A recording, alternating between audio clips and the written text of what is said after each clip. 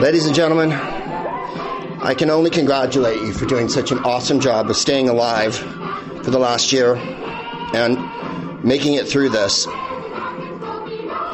It's been an unbelievable ride, and now the evil has been banished to Florida, where so much evil persists. And we, the living, there we go. Stop. We made it. I told you I'd drink from this glass when it happened, and I'm going to. My friend Adam gave it to me. Amy Miller's boyfriend was at a podcast a couple years ago here in Los Angeles. Yeah, that's Gerald. Speaking of villains, that's Gerald Ford, and I think that's Kissinger on there, isn't it? Yeah.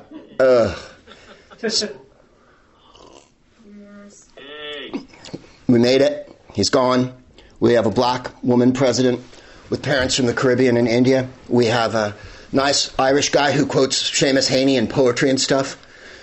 I couldn't be more thrilled and excited. I felt this way before, obviously. When I was a kid and Nixon left, then of course when Reagan was left, and then sadly we got Herbert Walker. But when Herbert Walker was booted out by Clinton, I felt much the same as I do now. And of course when Reagan swirled off into the stars, I was as happy as a kid on Christmas morning. There's a lot of talk about unity, and I'm all for unity. As you know, I always discuss being a grown-up, and being a grown-up means that sometimes you have to work with people that you disagree with. But what being a grown-up doesn't mean, and what unity doesn't mean, is having to deal with Nazis and take their shit and agree with them and abet them and aid them. Some of them are in your family. You know them. Some of them you work with. Some of them are your fathers or your sisters or your nieces or your uncles or whatever, and you've had to listen to them every goddamn Christmas and Thanksgiving talk the same stupid shit over and over again. And, well, I've come to the decision that I don't need any of those people in my life anymore. Do I acknowledge they exist? Yes. Do I acknowledge a lot of them are in pain? Yes, of course I do. I'm a very sensitive human being. I'm so sensitive because, as Goldie Hawn said in First Wives Club, I'm a performer. I have all the feelings. That I can understand the dichotomy and the contradiction within my own behavior, in so much as on one hand, I understand why people are Nazis. The question remains, of course, why aren't there more Nazis? But on the other hand, I don't make no deals with no cops, as they say, as Marlon Brando says in The Wild One. And I don't think you have to. If people are going to shoot and loot and threaten to hang the vice president and shoot the Speaker of the House, and those people own beauty parlors in Beverly Hills and are cops from Houston and are doctors from the East Coast and are sons of judges from New York, I don't have to understand you. You're psycho and you're kind of vile and you need to be looked after. That's my feeling on that one. Sorry if that makes me super harsh. I'm not a big person for locking everyone up because I don't think a prison is that great. But a lot of white people could be locked up that aren't locked up. Let's put it that way. The system sort of skews towards, someone asked me tonight, in fact it was Yasmin before the show started, she's in Australia, and she's on the comm tonight, what I thought would happen. And I said, well, it's very difficult to punish white men because they just refuse to be punished. One, I think they see the world as sort of their punishment room where they get to punish everyone else. I know that the aggrieved entitlement and the victimization card that they've been playing for 4 years is pretty much spun out with the rest of us. So let's get to the good parts. And never mind him, as it were. I promised a disco funk dance party, and by God, the thing is I have to DJ too, and you're talking to, I'm over 60, so this is like doing a show with your grandfather here. If we get through this whole thing and I don't knock everything over and create an electrical fire here in the Porpoise of Fruititude, we'll be bloody lucky there. What is that? Oh, you can see the speaker. Here. There. Right? You would like to see, I got a jawbone, like Jennifer got me. I'd rather you saw the Asian lamps and stuff like that. Here's the song I thought of immediately yesterday upon waking up. Jennifer got up early just to watch the helicopter leave. And I was like, oh my God. And she's like, I just want to make sure he leaves. I got up a couple hours later. So I missed Uday and Kersey and Bumpstock Barbie. I missed them crying, and I wished I'd seen it. I would have done anything Ivanka's tears are like rich Greek ambrosia to me that the gods drank in Olympus. I hoist any tears from the Trump family except Mary. I hoist their tears like this and look into the sky, a crystal clear prism giving me vision to another world where their emotions are conflicted and chaotic, where they're upset and unsure, where there's uncertainty paving every avenue that they stare down, where every single map to them looks like Leonardo's circulatory system drawings, the way we've all felt for the last 4 years. As Harvey Keitel says to Brad Pitt and Thelma and Louise, your miseries are my goddamn mission in life. They cannot suffer enough, in my opinion. If that makes me a bad person, c'est la vie!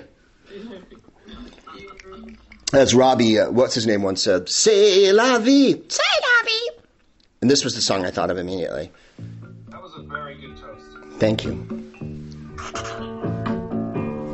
I can see clearly now the rain is gone. I can see all It's all damage control at this point.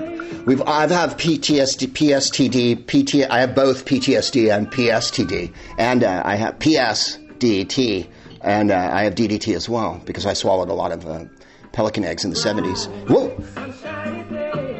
When the volume jumps and you don't think you did anything, that's how you know you're over 60.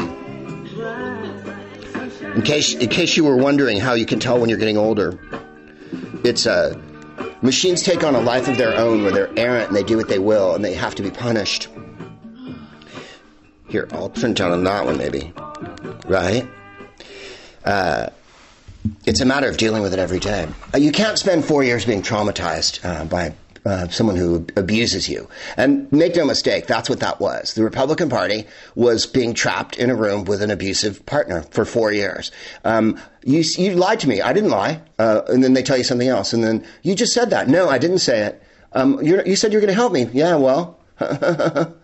And on it goes. And as I've said to people before, you don't have to love your parents. That's not a prerequisite of being a human being. It's nice if you do, and it's nice if they love you. It's really nice.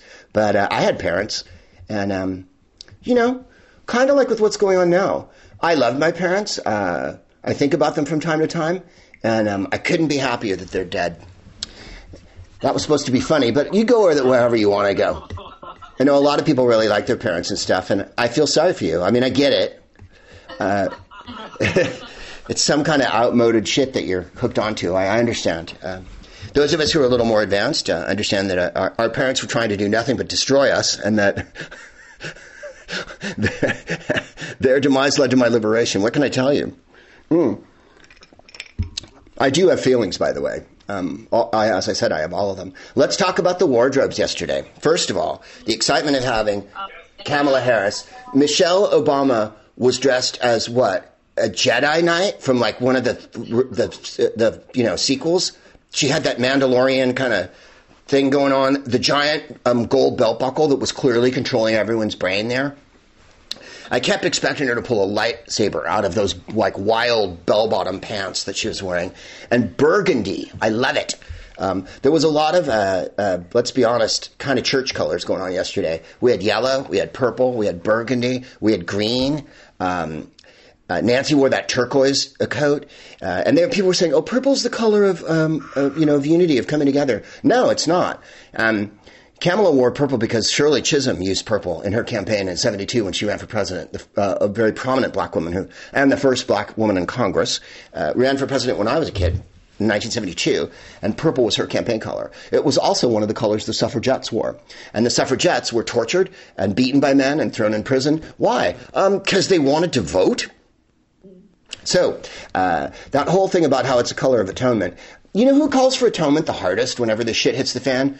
White men. Aggrieved white men who've been abusing you are the ones who are, come on, let's all pull together now. Whoa, whoa, whoa, whoa, whoa. I don't remember you getting your punishment yet. The rest of us did, all through the summer. All through the last 4 years, we've been punished. Isn't it time for Rand Paul and Josh Hawley and Ted Cruz to feel shitty for a couple of weeks? It wouldn't take any skin off the Almighty's ass to do that. I mean, I'm not calling for like a lightning strike or anything. Jill Biden is so hot, and that turquoise outfit is so great. Sometimes she dresses so Philly And you expect her to be standing on the corner smoking a cigarette in the back of the White House like Obama used to do. Gretchen Whitmer of Michigan wasn't there yesterday, but I don't know if you've ever caught her style. But she has a collection of leather jackets that are like a Coke bench from North Beach Leather in the 80s. She's got like Eddie Murphy and Raw jackets. I mean, I don't know where Gretchen Whitmer's shopping, but she's shopping at, I can't believe they still sell this shit at a store in this decade. And I always feel like with Gretchen Whitmer, you could go like, look, I got a bottle of Crown Royal in the car, and she'd be like, let's go smoke a blunt, out in Lansing. I don't know if you've ever been to Lansing, Michigan, where the capital of it is, but wowzers, McTavish. We were playing there a couple years ago, and a woman said to us, well, at one point of the year, you just stop wearing clothes and you just start wearing camo. And I was like, I'm never, ever moving here. First of all, an urban environment is not conducive to camo. You're not hidden in camo in an urban environment. If you dressed like, I don't know, if you're in Los Angeles, if you dress like a dead body or a tent, then you might be able to blend in with the background. If you dress like a taco truck, then you might be able to, like just an enormous menu of shrimp going by, then you could blend in. Anytime men wear baseball hats or hunting hats, I'm scared. And I mean that from the bottom of my heart. I know I've talked about it a lot in my stand-up over the years, but there's nothing more microaggressive than a baseball cap. To me, it means sexual assault. You might as well wear a T-shirt that says, I have roofies, because that's what you're screaming to the world. The baseball cap is saying no means yes, and yes means everything. The full Monty. I never understand why guys do it. I mean, I do understand why guys do it, because guys walk around like they're in their living room. The whole world is their living room. They're going to wear shorts everywhere. They're going to wear socks with sandals. They're going to wear baseball caps. They're going to wear fanny packs. They're going to wear weird camo vests and carry enormous firearms in the public square and weird mirrored shades and walk around like this. The thing that destroys me about men is that when men are misbehaving, they get this weird, horrible below-the-equator thrill that registers on their face in a terrible way. Anytime I see a man with his mask down over his nose or his mask down on his chin or not wearing a mask at all and we're in a public space together, they're always like, right? I'm doing it! And it's like, what happened to you? Was your pee-pee enclosed into a mollusk at some point and squeezed beyond all recognition? Why do you need that kind of horrible attention? Why do you behave that way? But then again, men yell at women from cars, and that's never really stopped. I guarantee you in ancient Egypt, they're like, Nefertiti, nice ass. Vice President Harris wore a black designer named Christopher John Rogers, a bluish shade of purple. She was also sworn in on a really super sexy Bible. Ella Emhoff. Let's talk about Ella Emhoff for a minute there. Ella Emhoff is Doug Emhoff's daughter, and she was wearing this fabulous, what do they call it? A Miu Miu Shetland Pied de Poule coat adorned with gold at the shoulders. And that was what was driving everyone mad, I think, was that it had all that detail work on it. I also really loved the weird Mennonite collar that came out from underneath it with this kind of, almost had a religious weirdo haircut, and the round glasses are so aggressively, guess if I'm a lesbian or guess if I'm just studious. And I thought she looked fabulous. Michelle Obama was wearing, the Washington Post called it maximalist. Sergio Hudson. First of all, Michelle's taller than Barack now. How did that happen? When did he shrink? I mean, Laura Bush looked like she always does, like she's a fifth grade teacher who's desperate for a drink. And George was his usual self. George was fidgety, looking around during the unknown soldier part. I don't know if you saw the part when Amy Coney Barrett walked by him. He looked at her ass. George Bush went, dude, could you, for a minute? Could you please? Hillary had that. Amy Klobuchar wore the yellow overcoat, which I really loved, with the burgundy shirt. That was supposed to be like Michigan's colors and whatever. Nancy Pelosi, it was so cold in Washington yesterday. People were falling over with the cold. She wore bare legs and a turquoise coat. That's how badass she is. Amanda Gorman was wearing Prada, and Oprah had given her jewelry. And there was a Prada red band and that Prada, that canary yellow Prada coat. The color that is very difficult to pull off if you don't look like Amanda Gorman. And also, Amanda Gorman's from here in Los Angeles. She's a wunderkind here already. We're going to talk about her later a lot. Janet Yellen, who's going to be the Secretary who's been she was at the Federal Reserve Bank. She wore a parka with the hood pulled up and a blanket over her, like she was going to camp all night. That was just fantastic.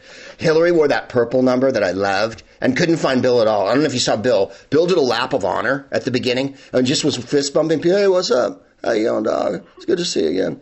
Hey, remember when we went over the thing? And, my Uncle D used to tell me, he'd say, what? And he was doing selfies. He was doing selfies. We're not even supposed to be near each other. And Bill Clinton is like the biggest schmooze monkey that ever lived. Mina Harris, who's Kamala's niece, wore that green affair with that giant green coat over it and the silver boots. And her kids, how cute are her kids? The dad was dragging one of them around, and the other one Kamala walked down the street with, and she started bouncing up and down. That was just beautiful. So let's stop for a minute and talk about what that means. What we saw was affection. We saw Joe and Jill snug on each other. We saw Cam and Dougie. Yeah, she calls him Dougie. I love that. We were watching an interview, and he goes, well, I first met her, because Doug kind of talks like this. When I first met her, and she goes, oh, Dougie. And I was like, oh, no, next it's going to be Fufu and Bing Bing. You know what I mean? We're going to get to the baby names. And that's a very, very treacherous point. You really want to stop yourself before you get to the baby names, because that's when the trouble starts. Because if the public hears you call each other what you call each other, then I think you're in decided trouble at that point. We ask people on stage all the time in the improv show, what do you really call each other? And sometimes they'll tell you, and sometimes you're in the Midwest and they'll be like, we call each other babe. And you're like, oh, God. What happened to Pogie Bear?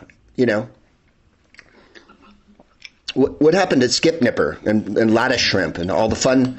No one calls each other Chip Chip or Monk Monk or whatever? Really? You just call each other babe? What are you going to... Let's go get a Harvey Wallbanger. Thank you. I'll be doing references for myself the rest of the night. Apparently, the show's never going to start. I haven't pulled the ripcord. I'm still going to fight for you guys. I really am. I'm trying to do too many things at once here, and that's what's making me awesome. Some people are better when they multitask. I'm better if I just sit and stare. Biden redecorated his office, too. He took down the portrait of Andrew Jackson.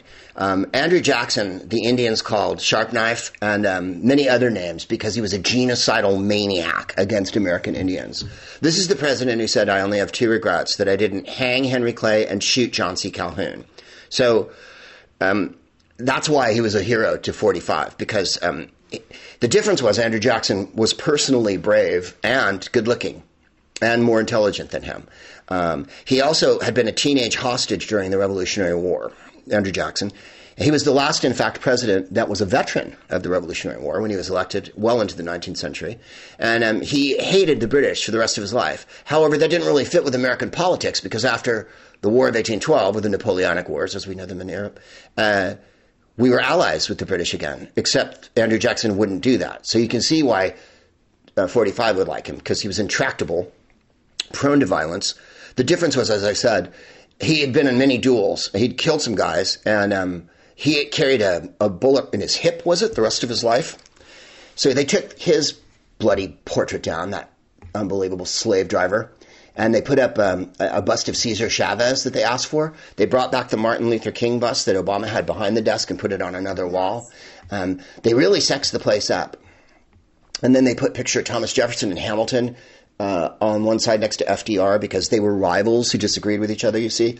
And then below Cesar Chavez is all the pictures of his family and stuff. They also, and this is probably the most significant redecorating part that happened, was 45 had a button on his desk that said Diet Coke. And he would press the button, Diet Coke. And a butler would come in with a silver tray with a glass of Diet Coke. I hate them for 1,000 reasons, but that might be the second reason after the COVID.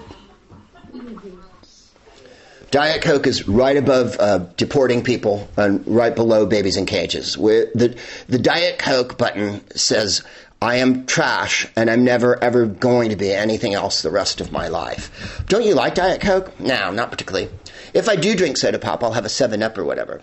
And, I think you put half vodka, half 7-Up, and then top it off with some fruit juice or something. in the morning, because mornings are harsh. You get up and the sun's shining and there's a fucking bird or whatever, and there's, there's trees, which, as my friend John Cooper Clarke said, are harbingers for bird and other vermin. And, sometimes there's flowers and you're like, oh my God, they're so bright, turn it down. And that's when you need to use alcohol to tone down the world. They said he didn't drink, but you saw chunks flying out his nose. But let's get to the good part. Joe and Jill are clearly still hot for each other. And Joe runs everywhere. I don't know if you caught him walking down Pennsylvania Avenue, but he broke off from Jill at one point and ran to the sidelines. And Jennifer and I were like, what's he doing? And then he was fist bumping Al Roker. Like, I'm taking time out of this historic day where a black woman's been put into executive office by his doing. And if you recall, he promised during the debates, when he had to stand next to Bernie, which is an unpleasant experience for anyone, I suspect. Even Jane and Shriver, what's his kid's name? Jebediah? Jezebel, whatever his fucking son is. Biden said, if I'm president, I'm going to put black woman on the Supreme Court, and I'm going to have a woman vice president. And he bloody well did it. And so on that day, what was important to him was to run over and fist bump with Al Roker, who was yelling at him, Mr. President. And that made me happy. How many people here have avoided calling 45 by his name or his rank for 4 years? I've done everything I could, never, ever, ever to use the word president and his last name in my world. I've called him everything from Sieg Heil and Roy to the madness of King Orange, Adolf Hitler, Adolf Tweetler, Tweety Amin. But what was that one? Am I even listening to myself? Oh, I didn't even need that in my ear. In fact, what it was costing me, I couldn't really hear. How about that? We've had some crappy presidents. There's no question in that. Harding was really mediocre, and he let everybody run rampant. Coolidge didn't do anything, really. He just sat around. The Klan rose. Woodrow Wilson was a screaming racist. As I've said on the show before, I think there's maybe 3 presidents that weren't screaming racists. In my lifetime, 2, 3. Clinton wasn't. He liked black people way too much, which is why the Republicans had to chase him down and start Fox News. Basically, the reason Fox News started was so that they could persecute the Clintons, because the Clintons were friendly with black people. If you don't think that's true, look at what's the last year has been like, and you'll get a real good idea of what I'm talking about. Nixon was a virulent racist. Can't speak for Kennedy, on the bubble probably. I think he tried to help the way he thought he could. He had Martin Luther King to the White House after they watched the March for Jobs and Freedom on TV together, him and Bobby. They were like, maybe we should have him over. Like, really? You think so? There's 1 million people on the mall. Bobby, what do you think? Oh, I don't know, John. Jack, I think we could have him over. When Lincoln had Frederick Douglass to the White House, Frederick Douglass, the great abolitionist, whose father was white and mother was black. His mother was a slave. He's from Maryland. He got invited to the White House because he was an eminent person in America. And the soldier at the door said, not today. We don't let black people in here. Except he didn't say that. And so Frederick Douglass found another person and sent a note back with them. And the note got back to the Oval Office where Lincoln was. And Lincoln read it and went, go out and get Frederick Douglass. So he was summoned into the office, where in front of that cabinet, the band of, what are they? The League of Rivals, whatever Doris Goodwin called them, the League of Rivals. Now it's like Avengers Assemble, right? I'm Seward. I'm Stanton. I'm Lincoln. We have mustaches. Let us assemble with our cigars. The Avengers assembled. Lincoln stood up, evidently, in front of all of them and went over to Frederick Douglass and went, it's nice to meet you, sir, and gave him his hand.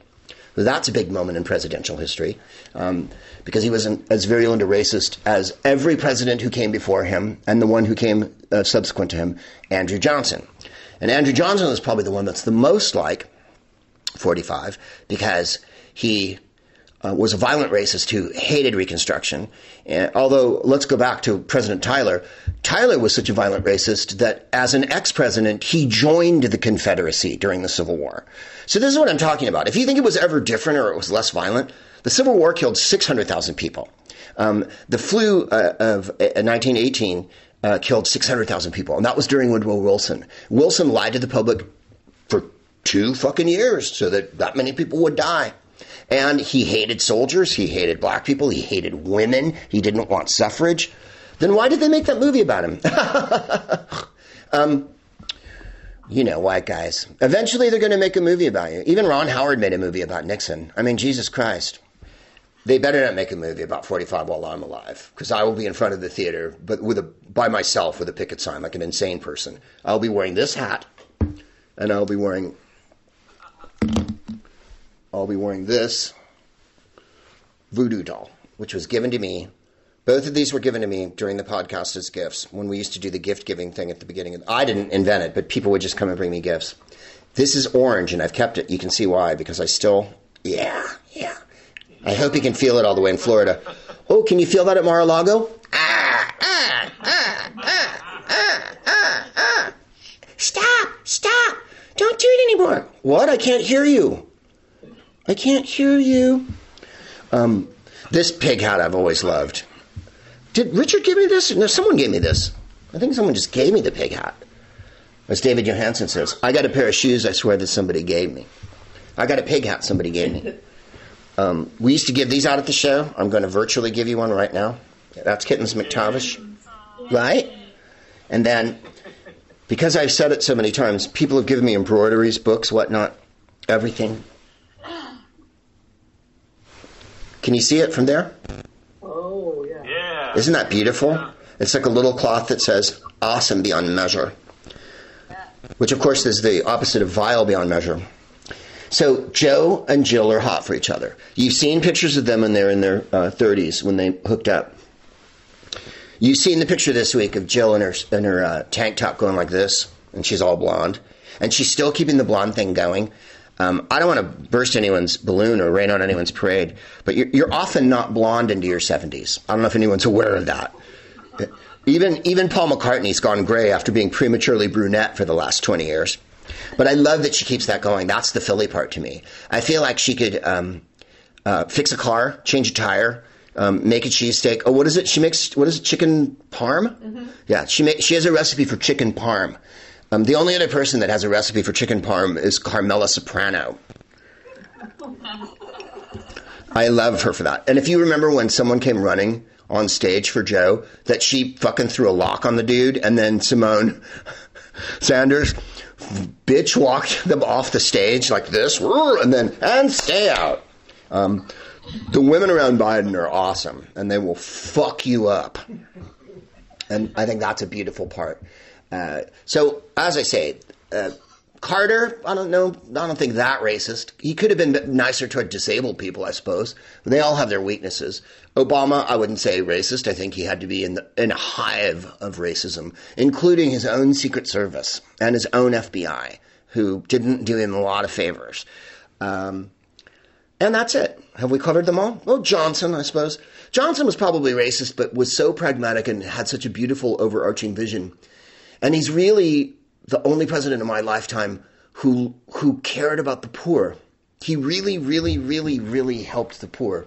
And he put Thurgood Marshall on the Supreme Court. And Thurgood Marshall wasn't ready. I mean, he was ready. He just had questions. And Johnson phoned him and begged him to be on the Supreme Court. And he's the greatest jurist in American history. Don't let anyone tell you different. It's not Earl Warren and it's not Oliver Wendell Holmes. Ruth Bader Ginsburg, a fabulous justice. I was given this on the road. And it's so, and I held this up to Jennifer yesterday, right? Yeah. Because people say, oh, I want this, and I want this, and I want equality, and I want justice. America moves at a snail's pace. But look what happened in the last 48 hours. Biden said it on stage yesterday. He said, we put a woman in office. Don't tell me things can't change. They fucking changed. And the reason why they had that riot 2 weeks ago, the looter seditionist riot of the disgruntled dentists and disgruntled nail shop owners of Beverly Hills, who, by the way, I'm in Southern California. Beverly Hills had Trump rallies every weekend. And there would be maniacs who'd come in from other cities. Why do 45's followers, why do Trumpkins always drive cars like in Mad Max Fury Road? They've always got a car that's whiter than shit, and I got Charlize Theron's on my ass, and their heads they have weird hairdos, and they're all, never a mask on, and always, like I said, that insane look of, I'm doing something naughty, and I'm getting away with it. And they're all screaming and honking and shit. And of course, it's Beverly Hills, so people are driving by like, oh. But Beverly Hills is really wealthy, and Beverly Hills went overwhelmingly for Trump. They voted for him, 45. I mean, there's restaurants in Beverly Hills that were like refusing to mask up and it's wild. Rich people are really the living end. Poor people bear a lot of brunt. Everyone always says everybody's a dumb hillbilly that is a violent protester. This group that attacked the Capitol, they were not poor hillbillies. They were aggrieved white people. As one person put it, John Pavlitz, who is a minister, and I follow him on Twitter, it was a revolution of nothing. They were already entitled. They were already aggrieved. They weren't fighting for rights because they have all their fucking rights. If you own a nail shop in Beverly Hills, that means you're paying exorbitant rent or an exorbitant mortgage, and you've already got your own private business in a really exclusive neighborhood in an area code that no one can afford to live in. So what are you doing hanging Mike Pence? What are you doing trying to shoot Nancy Pelosi? There's a word in Yiddish. You're Michigana. You're fucking Michigana. That means crazy. Or in Navajo, tigis. You're fucking crazy. Or, as Axl Rose said, you're fucking crazy. Oh, child, you're fucking crazy. That's why I don't forgive that, and I don't forget it. And I don't think Nancy's going to either. Let's see. I think I'd marked a spot here, but of course I can't see anything. That's the other thing that gets in the way of the show, is that I am impossible for me to see because I'm blind as a bat. I'm also deaf, which makes it perfect for me to be a performer. Because when you guys yell shit out, I'm always like, I didn't hear you. So I can't really be heckled anymore. And then I try to find things on my computer, and you're laughing, but like what looks like letters to you look like multicolored bubbles coming out of a Martian's ass. It's just like, whoa. All I can see is floating triffids everywhere. You know what I mean? I am in the middle of a 70s vampire lesbian movie. That's the second time I've made a lesbian joke. That's Democracy. Where is it? No, I can't find it. But I misquoted it, but there you go. He quoted Seamus Haney yesterday and St. Augustine, Joe Biden did. When was the last time you heard the chief executive of the land, whether they were legitimate or not, quote St. Augustine and Seamus Haney? It's clear that 45 doesn't know a word of the Bible, of poetry, of Shakespeare, of a book. He could never tell you what his favorite book was. They asked him a few times what his favorite book in the Bible was. Yeah, Bible, I love the Bible. No.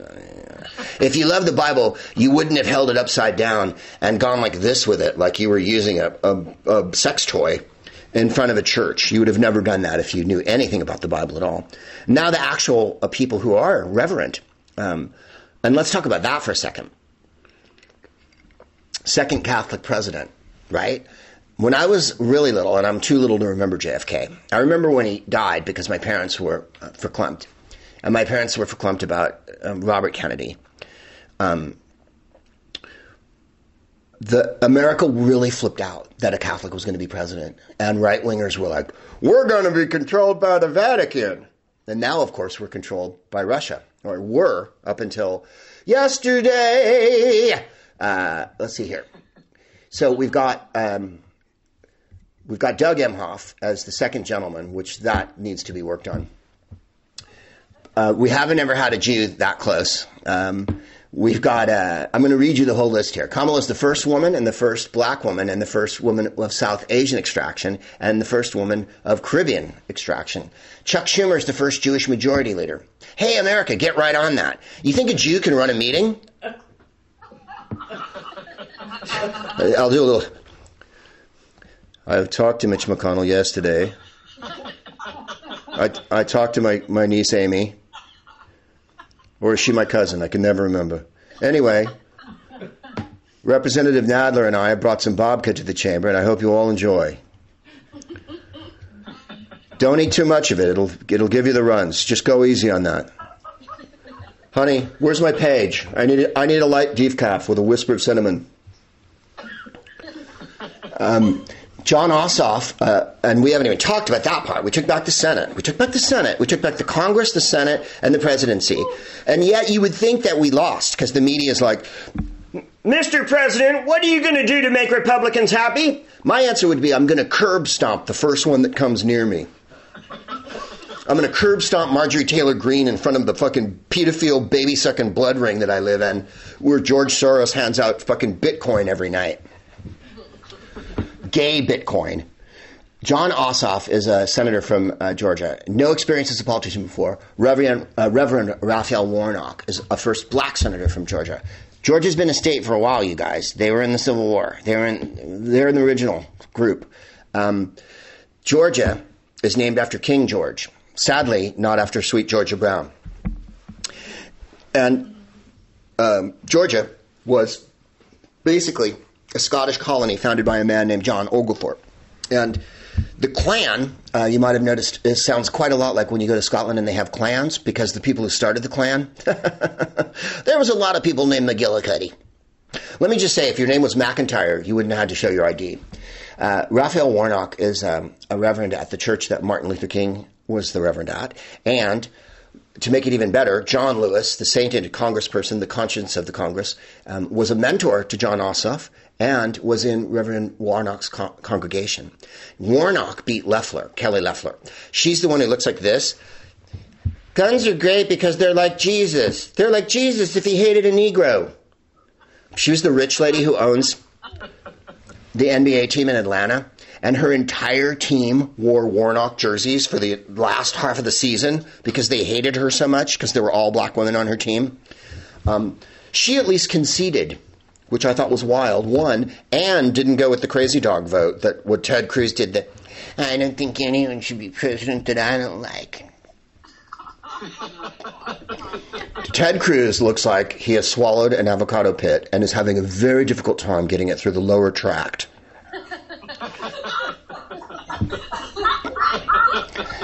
39% of the people in this country believe something's wrong. Yeah, 39% believe that Elvis works at a gas station in Dothan, Alabama, you pinhead. Where's my voodoo doll? And right, John Ossoff, right? He actually works at in Athens, Georgia, at a Kroger's. I'm keeping it close. He works at the Piggly Wiggly in Charleston, West Virginia, which I've been to. And the Piggly Wiggly in Charleston, West Virginia, these are people who would vote for 45, right, and vote against their own interests. A guy in front of me had a $3 tub of ice cream, and he wrote a check for it, and the manager had to come over. At one point, I was like, look, I'm buying everyone in line's groceries. Let's just go. The fucking Piggly Wiggly. I'm trying to get a beer. Do you mind? Reverend Warnock beat Loeffler, and Ossoff beat that uncontemptible Burr. And Burr, right? Purdue. Oh, Purdue. I'm confusing them because both Burr and Purdue are inconceivably crooked businessmen. Purdue was the one who ran a business in India, CEO of a bunch of different companies, and lived in India, and then got up on stage and went, Kamala, however her name's pronounced. Oh my God, that's so funny. What if I want Purdue, poo-poo, poopa-doopa-doopa-doo? You know, all white people's names sound the same, don't they? You know, I'm from a continent with 2 billion people. Maybe your name sounds fucking funny, you chinless douche rag.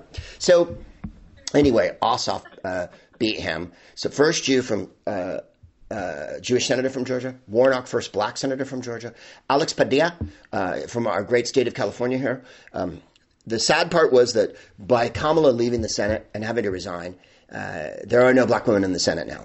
This is an unfortunate state of affairs. It is, however, not California's fault. We put a black woman in the Senate. Like Carol Moseley Brown. There's only been 2 in the history of the country. There's been thousands of senators. Many of them looked and acted like Loeffler and Purdue. By the way, Loeffler wasn't elected. She was never elected. Let me just point out something that I think you'll find interesting. I hope you do if you haven't left the show already. I can't see the screen anymore. McSally in Arizona was appointed by their idiotic governor, Ducey. And she lost her election to Mark Kelly, who is the husband of Gabby Giffords. Mark Kelly's an astronaut and a hero. Gabby Giffords is a hero. The shootout in the car park that Gabby Giffords got shot at was in Tucson at a Safeway. Now, I was born in Phoenix at Good Samaritan. Arizona was the reddest state in the world. Now they have 2 Democratic senators, including a bisexual weirdo, Sinema, and now Mark Kelly. And the 2 appointed senators, McSally and Loeffler, that horrible Kemp appointed Loeffler, were both defeated by Democrats. Georgia went blue, Arizona went blue. What does that tell you? It tells you this, that you don't need Ohio and Florida to win the presidency anymore, 1. And that 2, good things can happen everywhere. Colorado went completely blue with their senators. They also put Biebert in the Congress, because once you get out of Denver, it gets a little crazy. I don't know if you've ever been to Greeley, but it smells like rendered cow. Greeley smells so awful. Next to Barrow-in-Furness, I don't think I've ever been to a town that smelled as bad. I remember going on stage at Barrow-in-Furness and going, "Why does your town smell like shit?" And the whole crowd went, "Boo." And I was like, was that too harsh up front? So I think there's a lot of progress. So our senator left to become vice president. And I don't know if you caught her reading that yesterday when she swore in Warnock, Padilla, and Ossoff. She went, due to the resignation of Senator Kamala Harris of California, and then she went, that was weird. Why I love her and Hillary is that they can go from the gravest, most possible, serious element of their voice, completely composed, completely in possession of all the facts, because as every woman who's watching this knows, you have to be 3 times as good as a white guy to even get half of what they're going to get. And as any person of color watching this knows, you have to be 5 times as good as a white guy to get anything near what they're going to fucking get. They go from that to, this is a very important situation, we've got to save everyone, to and that delights me beyond all measure. There's nothing better than an accomplished, intelligent woman in charge. And you watch. You put a few women in charge. I don't know if anyone follows Finland. Their PM is a woman, and their entire cabinet are women. I don't know if you're following New Zealand. New Zealand's cases are like this. People can go to the movies in New Zealand, you guys. Taiwan has trans, is it? A Minister of Health and a woman PM. Taiwan has ball games, you guys. People can go to the park. People can go eat together and stuff. Not like us, where we're sitting at home waiting for our Amazon Fruit Loops to come. Am I the only one who orders Fruit Loops? They're so good with vodka. Because, they float and they form like a little fruit base, and then it's almost like making a cocktail, really, without the work of the cocktail. So Alex Padilla is a Latin American. California has 40 million people, and I'm guessing about a quarter Latin population of this state, sort of like everywhere in the West. Here in Los Angeles, we have taco trucks in every corner. It is muy bueno. When they threatened America with, if you vote for her, there's going to be taco trucks, everyone in LA was like, right? The question in LA isn't, is there taco trucks in every corner? The question is, do I get a shrimp taco, deep fried shrimp taco, or do I go carne asada, or do I go cochinita pibil, or do I go barbacoa, or do I go... There's a new show on TV called Taco Chronicle, is it?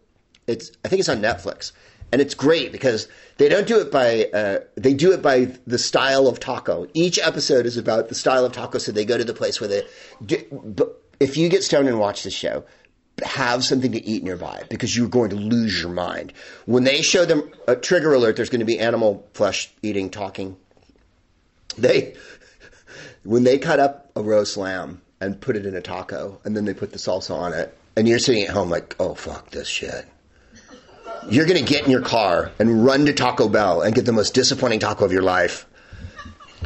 The Taco Chronicles, what it points out, aside from Mexico and their rich heritage of food, is that America is a taco desert, let's be honest. If you're in Texas or Arizona, New Mexico, Colorado even, Utah, even Oregon, and California, always, San Francisco. San Francisco, it's the burrito. Mm-hmm. We're burrito-oriented people from San Francisco, and it's either like the pork burrito, obviously the chicken burrito, but carne asada was the one that dominated San Francisco. The chopped up steak, a little bit of salsa, kidney beans or refried. I'm more of a kidney bean girl. They put rice in it if you want, but I'm not a big rice person. I think it just fills it out. Although when you're broke, which we were for years, you could get a taco at Taqueria La Cumbre for $2.10. And if you added cheese, I think it was a quarter more to get some of the cheese. And they grill it so that it's charred on the outside. And then they chop it with 2 giant cleavers really fine. So when the salsa hits it, you're like, it's just, the smell of a carne asada burrito is magnificent. Here in LA, it's way more of a taco situation. And in San Diego, it's a fish taco situation. I don't know if you've ever been to San Diego. The fish tacos there are to fucking die for. A little bit of crema, a little bit of cabbage, deep fried cod, right? But lightly deep fried, and then in a flour tortilla. I mean, I'm just talking about this now. I'm going to have to stop the show and fucking get on the Postmates and get some fucking barbacoa delivered to this fucking place. So if you watch the Taco Chronicles, you will lose your mind. But then, as I say, you go to Alabama, Mexican food's a little thin on the ground. New York, whoa. Delaware, where Joe's from. The thing I kept saying, like, I love Joe, and I've been to Delaware many times, played all over. Mind you, all over in Delaware is like, you can see the next city from where you're standing in Delaware. You're like, oh, look, there's Wilmington. Then you go to Dover and you're like, oh, there's Connecticut. I used to do many jokes about Delaware. How could we elect someone to vice president that's from the smallest state in the world? It's a jot, it's an iota, it's a scintilla, it's a notion, it's a quotation mark. There are elements in the high 100s that last longer than Delaware. Delaware's so small, it has adhesive on one side. That's a postage stamp joke. Delaware is Rhode Island without the mafia. I don't know much about Delaware, but I do know this, that currently, tonight, on Thursday, no one in the United States has plans to visit Delaware this weekend. What's it like growing up in Delaware? I'm thinking covered bridges and a guy wearing a tri-cornered hat with a feather in it and a musket, and someone's churning butter and children are crying. It's a Revolutionary War reenactment place, and the children are crying because this is their field trip. If I lived in Delaware, I would kill myself. I would take a Pepperidge Farm Mint Milano and just drive it into my cerebral cortex. That's the ritual seppuku of Delaware. It's the only way to stop the pain of being in Delaware. The one thing I'll say about Delaware is there's crab cakes, sure. I've been in Wilmington Dover on a Sunday, Wilmington on a Sunday. Talk about 28 days later. When you wake up in your hotel on Sunday in Delaware and walk out onto the street, you're like, am I the only one here? Where's everybody? And then you go to the Subway, like a Subway sandwich, and it's closed. And you're like, no. I've never been as disappointed by food as Delaware, really. I mean, if you're a crab, I guess. No calamari comeback? No, there's no calamari comeback like Rhode Island. But like the idea, my joke was, you got no good weed and no good Mexican food. How can you call yourself civilized? Buy an avocado, Delaware. Get in the game. Chip, let's go. Or be like Pennsylvania and put like a pound of cheese on the salad. You order a salad. If you order a salad in Pennsylvania, there's more cheese and croutons on it than there is salad. People in Pennsylvania look like the entire Pittsburgh Penguins front line. I mean, that one individual is that big.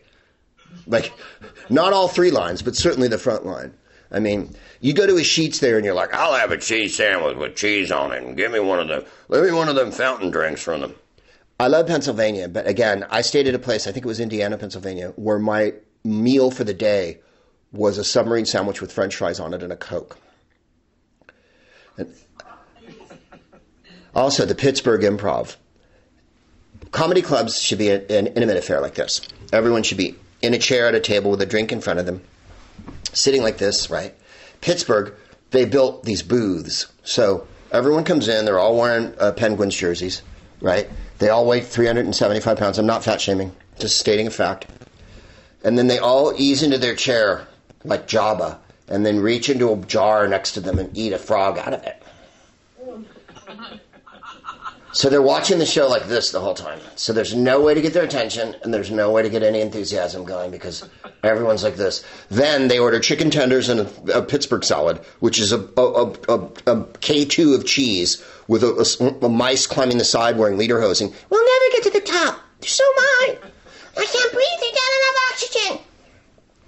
That's how the audience sits in Pittsburgh with this. They're just waiting for the moment when they can leave and go to Steak and Shake.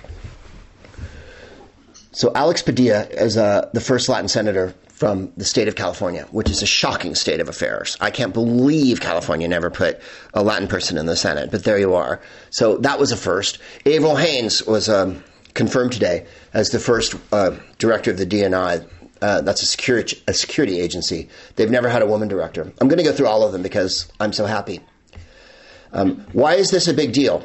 Do you remember the last cabinet? There was Wilbur Ross, who actually looked and talked like Mr. Burns from The Simpsons. Wilbur Ross talks like this.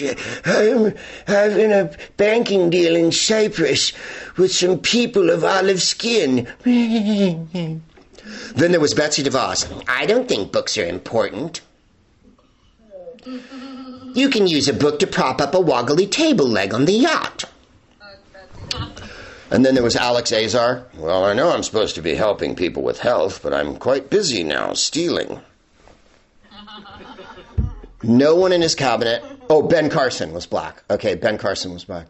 Ben Carson, by the way, does anyone even remember what he was in charge of? It was Health and Human Services, you guys. We have 400,000 dead people. A physician was in charge of it.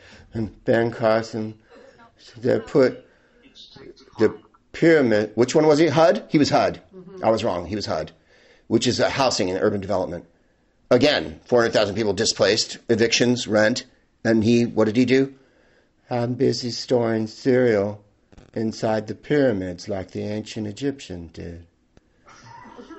Sometimes they'd put Fruity Pebbles, other times King Vitaman.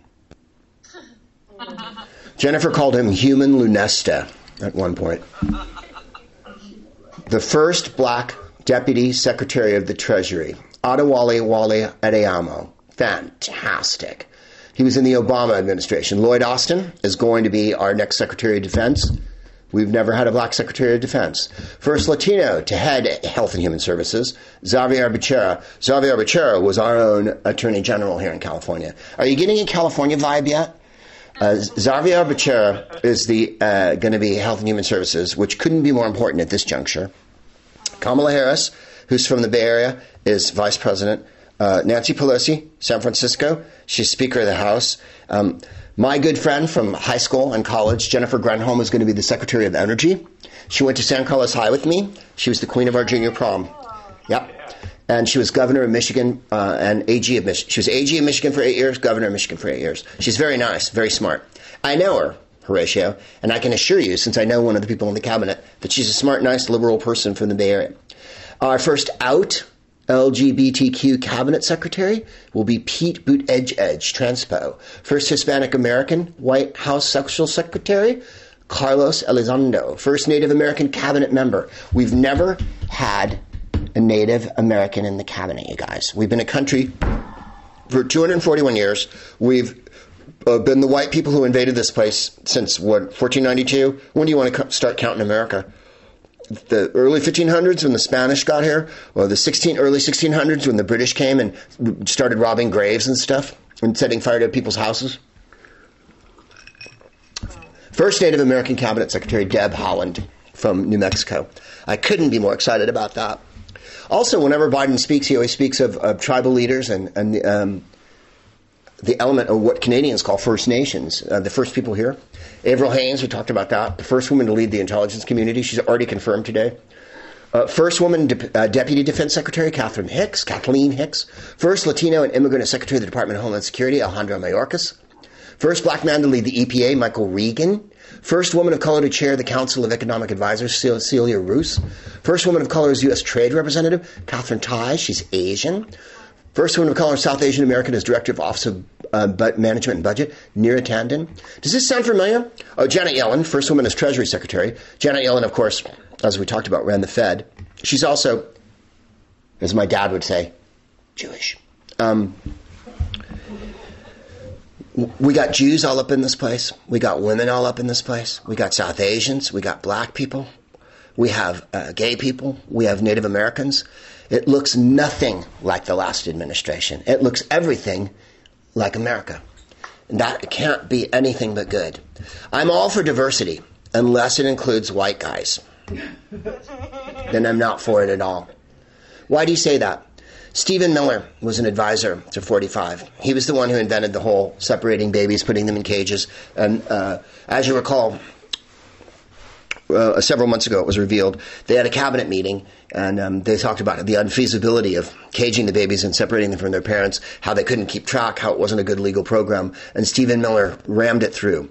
He married a woman, and she had a baby, and by the way, she had the COVID. Katie Miller's her name. And they took her to a detention center, and she said, and I'm quoting here, "They told me after I had a kid I'd feel differently about the detention centers." And this is the one. They took her to a detention center, they showed her around, and they said it would make her more compassionate. And she said to Jacob Soboroff, the reporter, it didn't work. So that's the kind of people we're talking about here. So when we're talking about unity and forgiveness and all that, I'm a comedian, not a saint. As the Count of Monte Cristo said, I'm a count, not a saint. You can forgive all you like. I once said on the show, forgive everything, forget nothing. And I think that's the way we do it. I loved Ms. Gorman's poem yesterday. It was free verse, which I loved. Poetry's back. Seamus Heaney's back. You should read Seamus Heaney. He's a beautiful poet. He was from Northern Ireland, and Northern Ireland was a really troubled place. First of all, he has a beautiful voice. I remember hearing him interviewed years ago on the radio, and he won the Nobel Prize for poetry. He was one of those rare poets who was actually popular with the public and a really good poet and won all the awards because he was a nice person. He was really literate. And they said, because he moved to Dublin. He was from Northern Ireland. He was from Derry, but he moved to Dublin. And then he taught in the States, of course. He was a literary lion. When you win the Nobel Prize, you get to teach. And what's your excuse, Greg? I empowered myself. I gave myself the Propel Prize. And I remember the person interviewing him said, how come you think you're so, what is it about you in Ireland and whatnot? He goes, the thing is, if I was from another country, no one would care. But in Ireland, poets are rock stars. It's true. The Irish do three things really, really, really well. Smoked salmon, poetry. Okay, two things. They do two things really well. Now, everyone in Ireland is a poet, and the soul of a poet. Sean Hughes, who is a brilliant comedian who's swirling in the heavens now, and was a mate of ours. He was from Ireland, and he said men would meet at pubs every day, and they would write their poems and talk about words, and we called them drunks.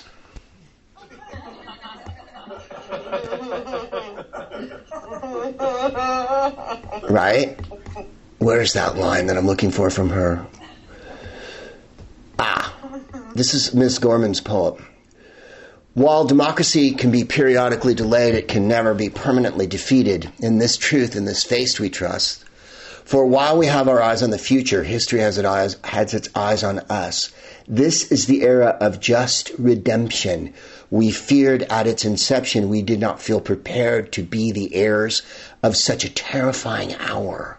But within it, we found the power to author a new chapter, to offer hope and laughter to ourselves. So while once we asked, how could we possibly prevail over catastrophe? Now we assert, how could catastrophe possibly prevail over us? The interior rhyme is so well wrought. We found the power to author a new chapter, to offer hope and laughter to ourselves. There's a lot of the beat poet in her. Free verse is a way to take yourself out of being chained to rhyming. But our friend the poet Johnny Cooper Clarke would say rhyming does give you a bit of stretcher. She's going to be a superstar. Anderson Cooper gushed over her tonight. I thought he was going to ask her out. We build. Oh, this was the part I liked. Oh no. Oh yes. We will rise from the gold-limbed hills of the West, which is where she's from. She lived in Santa Monica, and she's had quite an upbringing. But the gold-limbed hills of the West, to me, if I can be so bold, smacks of Bret Hart and Mark Twain. The bohemian writers of the 19th century that came from San Francisco when San Francisco was considered a backwater by the literary circles of the East, where they had Emerson and Emily Dickinson and all that. And we were just trying to get on the map then. Because Twain's really like the first, or Hart rather, but then Twain is like the first big superstar of lit. But gold-limbed hills, as Mark Twain used to say, let me gather my reflections and begin to free my mind. We will rise from the windswept northeast, where the sheets has fountain drinks that are limitless. I added that part. The windswept northeast, where the top of your RV is caressed by the... where lunch at a filling station is not unknown. Here we go. We will rise from the windswept northeast, where our forefathers first realized revolution. We will rise from the lake-rimmed cities of the Midwestern states.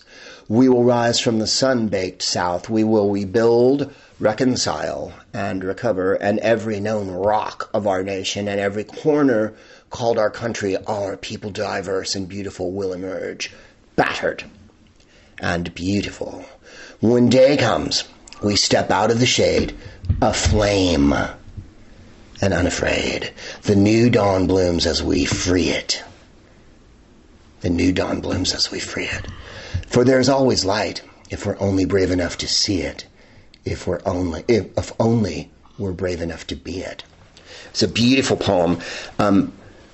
When Bill Clinton was inaugurated, he had Maya Angelou write a poem for his inauguration. When 45 was inaugurated, he had Toby Keith, whose most famous line is, "I'll put a boot in your ass. It's the American way." I'm playing tonight, and then I'm playing February 6th at the Nowhere Comedy Club with Ben Glebe. It's on my website, gregproops.com, or you can go to Nowhere Comedy Club. I'm also doing a show on the 16th, a stand-up show, and then the 28th of next month, another podcast. You guys are like, we already bought tickets. Aren't we already fans enough? I know, but I'm recording this as well, and I'm going to put it out as an audio podcast. You mean we could have seen this for free? Yeah.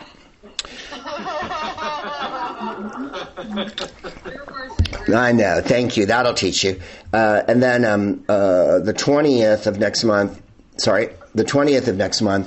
Whose Line Is Back, with Ryan Stiles, Joel Murray, and the other one whose name I always forget. Jeff, is it? And we're doing a live improv show. Yes, there'll be special guests. We had Colin in at Christmas. It was nice. Thank you for wearing a tuxedo, by the way. I love your outfit, Kevin.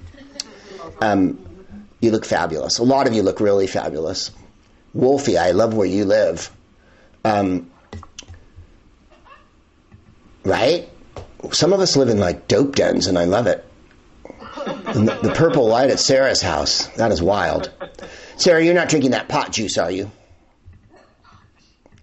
Remember when you gave me a jar of pot juice? No, don't pretend. I do remember the jar of pot juice. You did. It was actually a file with a what do they call it? A dripper, a dropper. We gave it to a good friend of ours who needed it quite a lot at the time. So I appreciate that. Yes. Hi. Hello. Jennifer says hi. Hi. Right? So all the goodness that's happened in the last couple of days has made me ecstatic. And trying to, of course, sleep again. And then deal with the fact that in 2 years' time, we'll have either taken complete charge of this, crushed the COVID, as they say, and moved forward and had a new dawn, or we're going to allow ugly, icky white guys to continue to have too much control over the national dialogue. And I don't think we have to. There's some nice white guys. You may have seen them. Adam Schiff, Brian Schatz, Chris Murphy, Dick Blumenthal, Warner, Tim Kaine, of course. The only complaint I have about Tim Kaine is that he plays bluegrass music all the time. Stop it.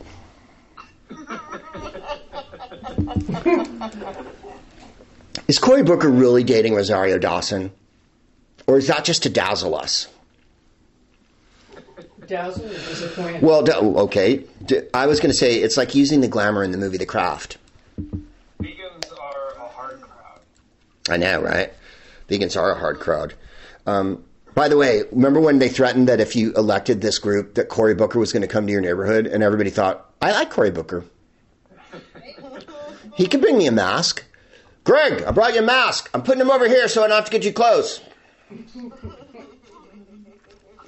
The elusive, ephemeral, emotional support muntjac was born out of a dream one night at the Nerd Melt, which was a terrible venue that was on Sunset Boulevard here, behind a comic book store in Los Angeles. It burned down, and then they're going to build some other bloody thing there. And someone pushed their chair back and it squeaked. And I went, what was that noise? Because it went, and I was like, do you know what that is? That's the elusive, ephemeral, emotional support muntjac. Well, over the years, you can't keep a good muntjac down. And people cabbaged onto it, as my mother would say. My mother used the expression cabbaged on. My mother was from Mississippi, and she had a lot of colorful expressions. Like, often she was tickled pink, and when she invoked a deity, she never said, my God, she always said, my stars. Evidently, there were stars that were controlling my mother and her movements through the universe. When you're from Casilla, Mississippi, there's a lot of questions, I think, really. And she had one brother that died at birth, and because my mother was from that era, I said, why did he die? When I was finally old enough to know, and she went, because he was a blue baby. Does anyone even say that anymore? What is that? That's like 19th century shit.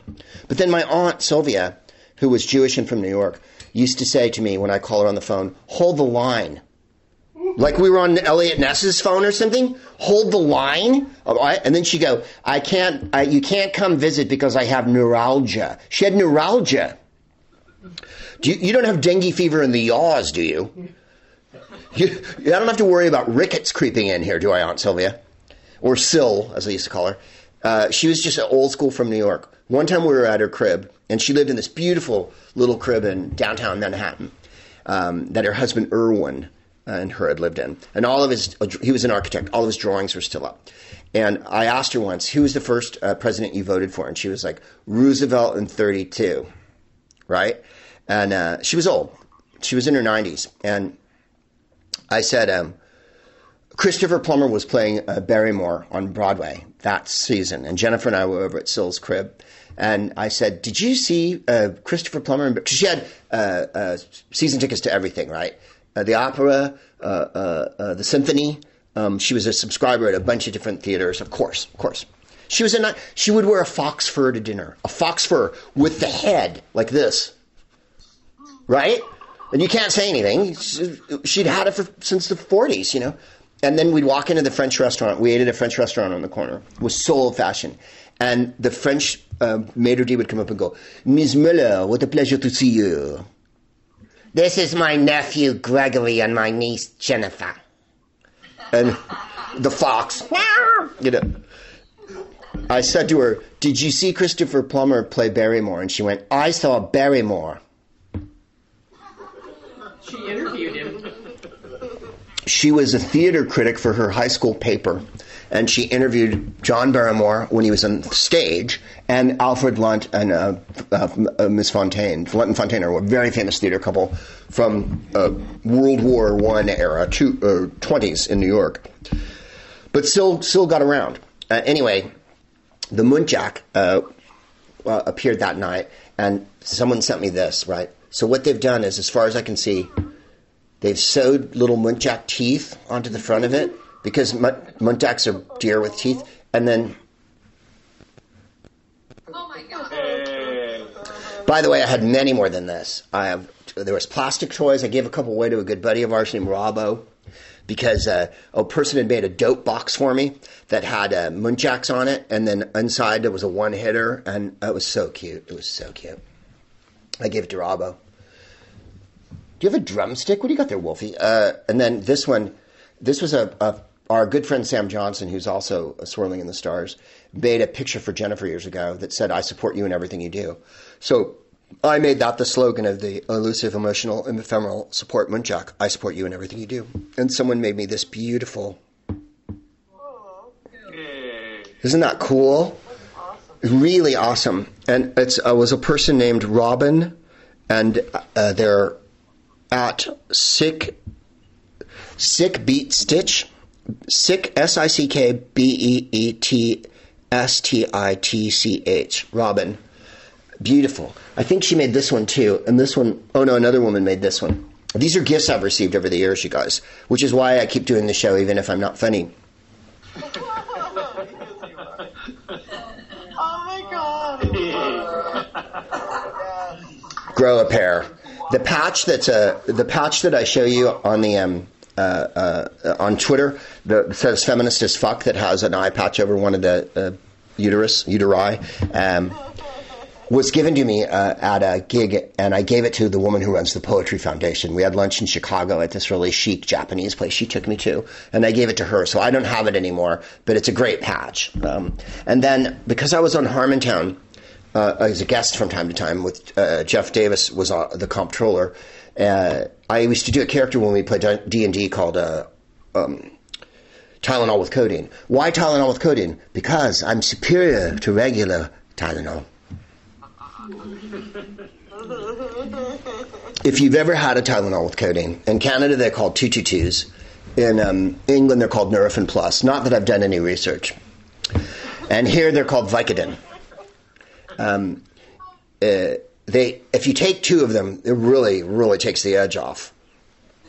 And so I was given this because I was a unicorn. That's awesome. Isn't that beautiful? Someone painted it and put a little, look, it's wearing a little net and whatnot, you see? It's got, and the wings, yeah, and I couldn't be more grateful for all these gifts. I have unicorn socks, unicorn underwear. I was given a little toy unicorn that I'd leave in Toronto one night. And then, because of the Porpoise of Fruititude that we record in. And look how they spelled it. That's what I love. They're the only ones who actually spelled it that way. Fruititude. Word my name. So cute. And then, I like baseball. I'm not going to go into it. But the Kansas City, it's the 100th anniversary of the Negro Leagues last year, but they're going to have this celebration this year, probably virtually in the summer. And the Kansas City minor league team was called what were they, the Pork Chops, or they were called they had a Kansas City kind of meat name. They've changed their name to the Monarchs. They adopted the Monarchs name today. So there's going to be a professional baseball team in the minor leagues in the state of Missouri called the Kansas City Monarchs again. And I watched Bob Kendrick, the president, today talk about how great it is. And he said, so these players, when they put on the pinstripes of the Monarchs, are playing T-bones. What did I say? Pork chops? The T-bones. The T-bones. Everything in Kansas is meat. You can't be a vegetarian in Kansas. I mean, you can, but you're going to, carry on my wayward vegan. There'll be meat when you are done. Lay your weary falafel to rest. I mean, it's ribs and ribs and ribs. When we have lunch at the Negro League Museum, it's brisket, pork, ham, turkey, white bread, beans, coleslaw, iced tea. It is to die. It is to die. I mean, just to be able to sit with like Eddie Murray or Al Oliver or J.R. Richard or Maury Wills and eat ribs, which is what we do. And then that's when I swoop down on them with all my swag and make them sign books and shit. Eating ribs with fucking Dick Allen, which I got to do 2 years ago. Dick Allen's swirling in the heavens now. And Jennifer and Dick Allen never stopped riffing. They sat in the back of the bus together. And Eddie Murray, the fucking Hall of Fame first baseman from the Indians, Dodgers, and Orioles, turns to Dick Allen and Jennifer and goes, "Back of the bus! The coach has got his eyes on you!" Right? Like, it was just awesome. A woman gave me this. Matt Cain pitched for the Giants. And so I'm very excited that the Monarchs are going to be. I'll finish my thought. Bob Kendrick said, when they put on the pinstripes of the Monarchs, they're wearing the same uniform that Buck O'Neill wore, that Satchel Paige wore, that Hilton Smith wore. We met Hilton Smith's son in Kansas City. Hilton Smith was the one who Paige would pitch the first 3 innings, and then Smith would come in and pitch the last 6 innings, often. They won the 1945 Negro League World Series. And so he said, it's a continuum. They're wearing the uniform of the players from then. Therefore, the idea that a Negro League team's name is back in professional baseball in this time and frame, in this period, whereas Ms. Gorman said, we're not going to let there be injustice. It's just profound and beautiful, I think. With me, baseball's the metaphor for everything because it's economic injustice, racial injustice, gender injustice. We're going to have a woman GM this year on the Marlins, right? The first time a woman's ever got to be a GM of the team. And by the way, I was talking to a sports writer named Andrew Baggerly this week because the owner of the Giants gave money to some of the QAnon candidates. And Christine Pelosi was pretty fucked off about it, as was Ronnell Brooks-Moon, who works as the PA announcer for the Giants. And I had their back. And then he did an interview with me, and he said, what are you going to do, boycott? And I was like, look, I boycotted last year. I go, the owners have always been as awful, racist Nazis. I said, that's not new, and he's not going to stop doing it. But they've got to acknowledge it and stop giving the bullshit answers. His first answer was, I wasn't aware that she was a QAnon candidate. It's like, you're an 88-year-old billionaire. You have a phone. So that excuse doesn't work anymore. That's like me saying, well, I hate bitches. Wait a minute, I didn't know you weren't supposed to say that anymore. I'm from 1959. It's not good. So the upshot was, he dropped it, and he's getting his money back from them. It's not a lot. It's not a lot, but it's as much as you can expect from an owner. What was my point that I was going to say that I said to Andrew about into the Negro Leagues? And anyway, moving on. He's a writer for The Athletic, which is a very nice paper. You have to buy it. Matt Cain pitched for the Giants, the San Francisco Giants, and he threw a perfect game. And a woman came to the show, and I don't know if you can see it, but gave me Matty Cain's autograph ball. Wow. Yeah. A perfect game. And a perfect game in baseball is when you put down 27 batters in a row. A perfect game in bowling is when the French fries arrive before the third frame. A perfect game in golf is when you don't see any women or people of color through all 18 holes. A perfect game. I can go on. A perfect game. A perfect game in football is a perfect game in hockey is when there's more teeth on the ice than there are pucks. Someone went, ew. No one was harmed during the making of my jokes. Here's some books people have given me. The Male Motor is the name of the book. By M. Sale Taylor, SCD, PhD, author of Facts for Wives, Sex Vigor, Natural Birth Control, How to Know Your Affinity, Sex Knowledge for Children, etc., etc. Sex Knowledge for Children is the worst name for a book I've ever heard in my life.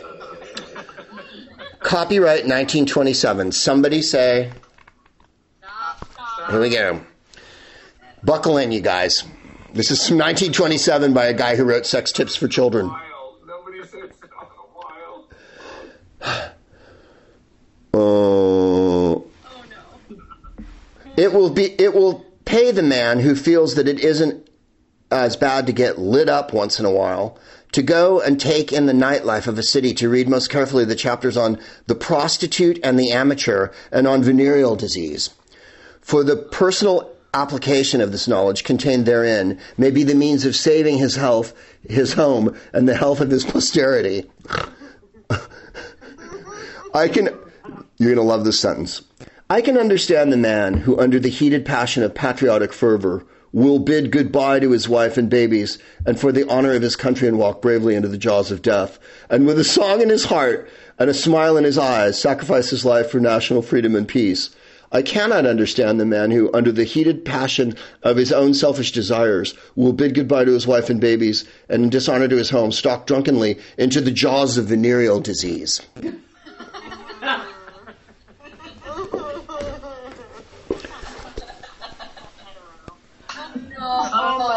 Good manners for girls. Make sure they're good. Yeah, this one you're not going to believe. 1936 by Inez Hain Irwin. Somebody. Oh my God. Yeah. Right? This is good manners for girls. Nature. Not hot enough.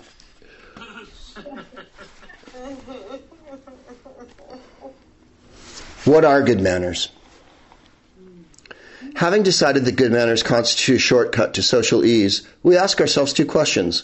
What is a lady? What is a gentleman? I think the Bee Gees put it best.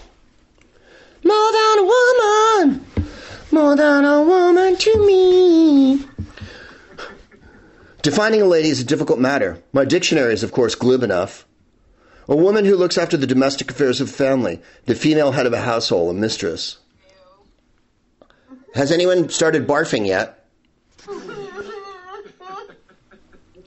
Defining a gentleman is an equally difficult matter, but the dictionary displays its well-known courage and sails straight on.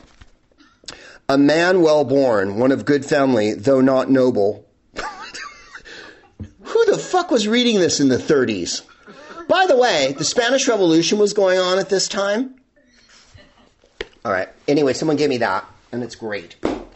And then two quick ones, and then we're fucking off into this good night.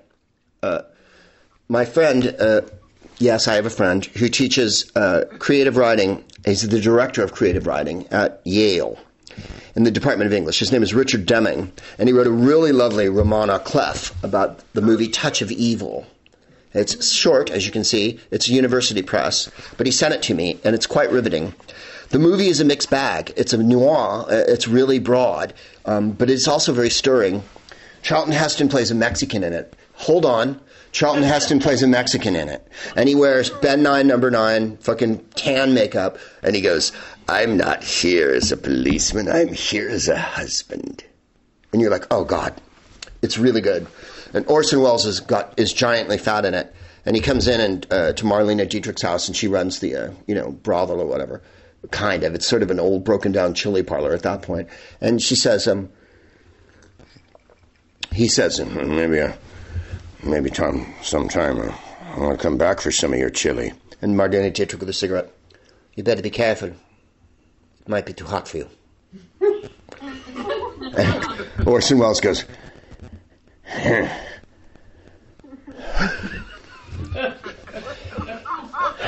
yeah, I'll come back for your chili. It might be too hot for you.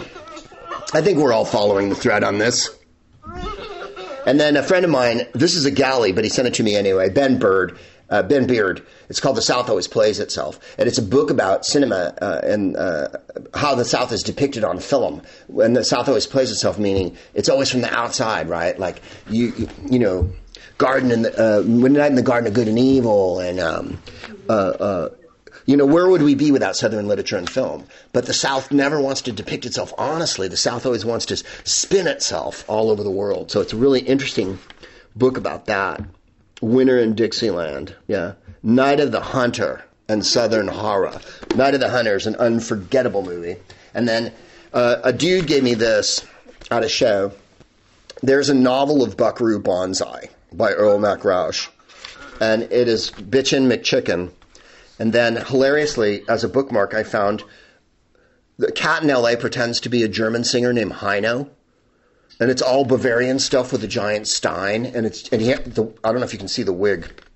You can't really. He has a giant white wig, and he's got a stein in his hand there. I have no idea. The exciting thing, as A. Milne said, about being disorganized is that one makes so many marvelous discoveries. But the great thing about being a voracious reader who reads shit halfway through and then puts whatever they're reading it with in as a book is, don't you find everything in your books? I've found bus transfers from San Francisco in the 80s when the bus cost 75 cents to take in the middle of a book and be like, what? And then, yeah. So I say, whatever random shit you're using as a bookmark, leave it in the middle of the book. And then years later when you pull that book out, you're going to go, I don't remember going to Cincinnati. I want to go longer, but I have another show after this. But I promised a disco dance party, and I promised you another thing. I told you that we get through this, and we did get through it. I told you that we'd have a woman in the executive office. I'm not a seer. I'm not a prognosticator. I also just know that from the time I was little, when there was no such thing as a woman on the Supreme Court, when there was no such thing as a black person in any position of giant power, when there was none of that, that it's all come forward since then, that everything has moved forward, and that this Biden cabinet and all this shows how exciting that is. Before Biden, The Congress, the last Congress, that put 117 women in. Before that, black mayors in every major city. Atlanta, Washington, San Francisco, women governors in New Mexico. There's no stopping the tide of change.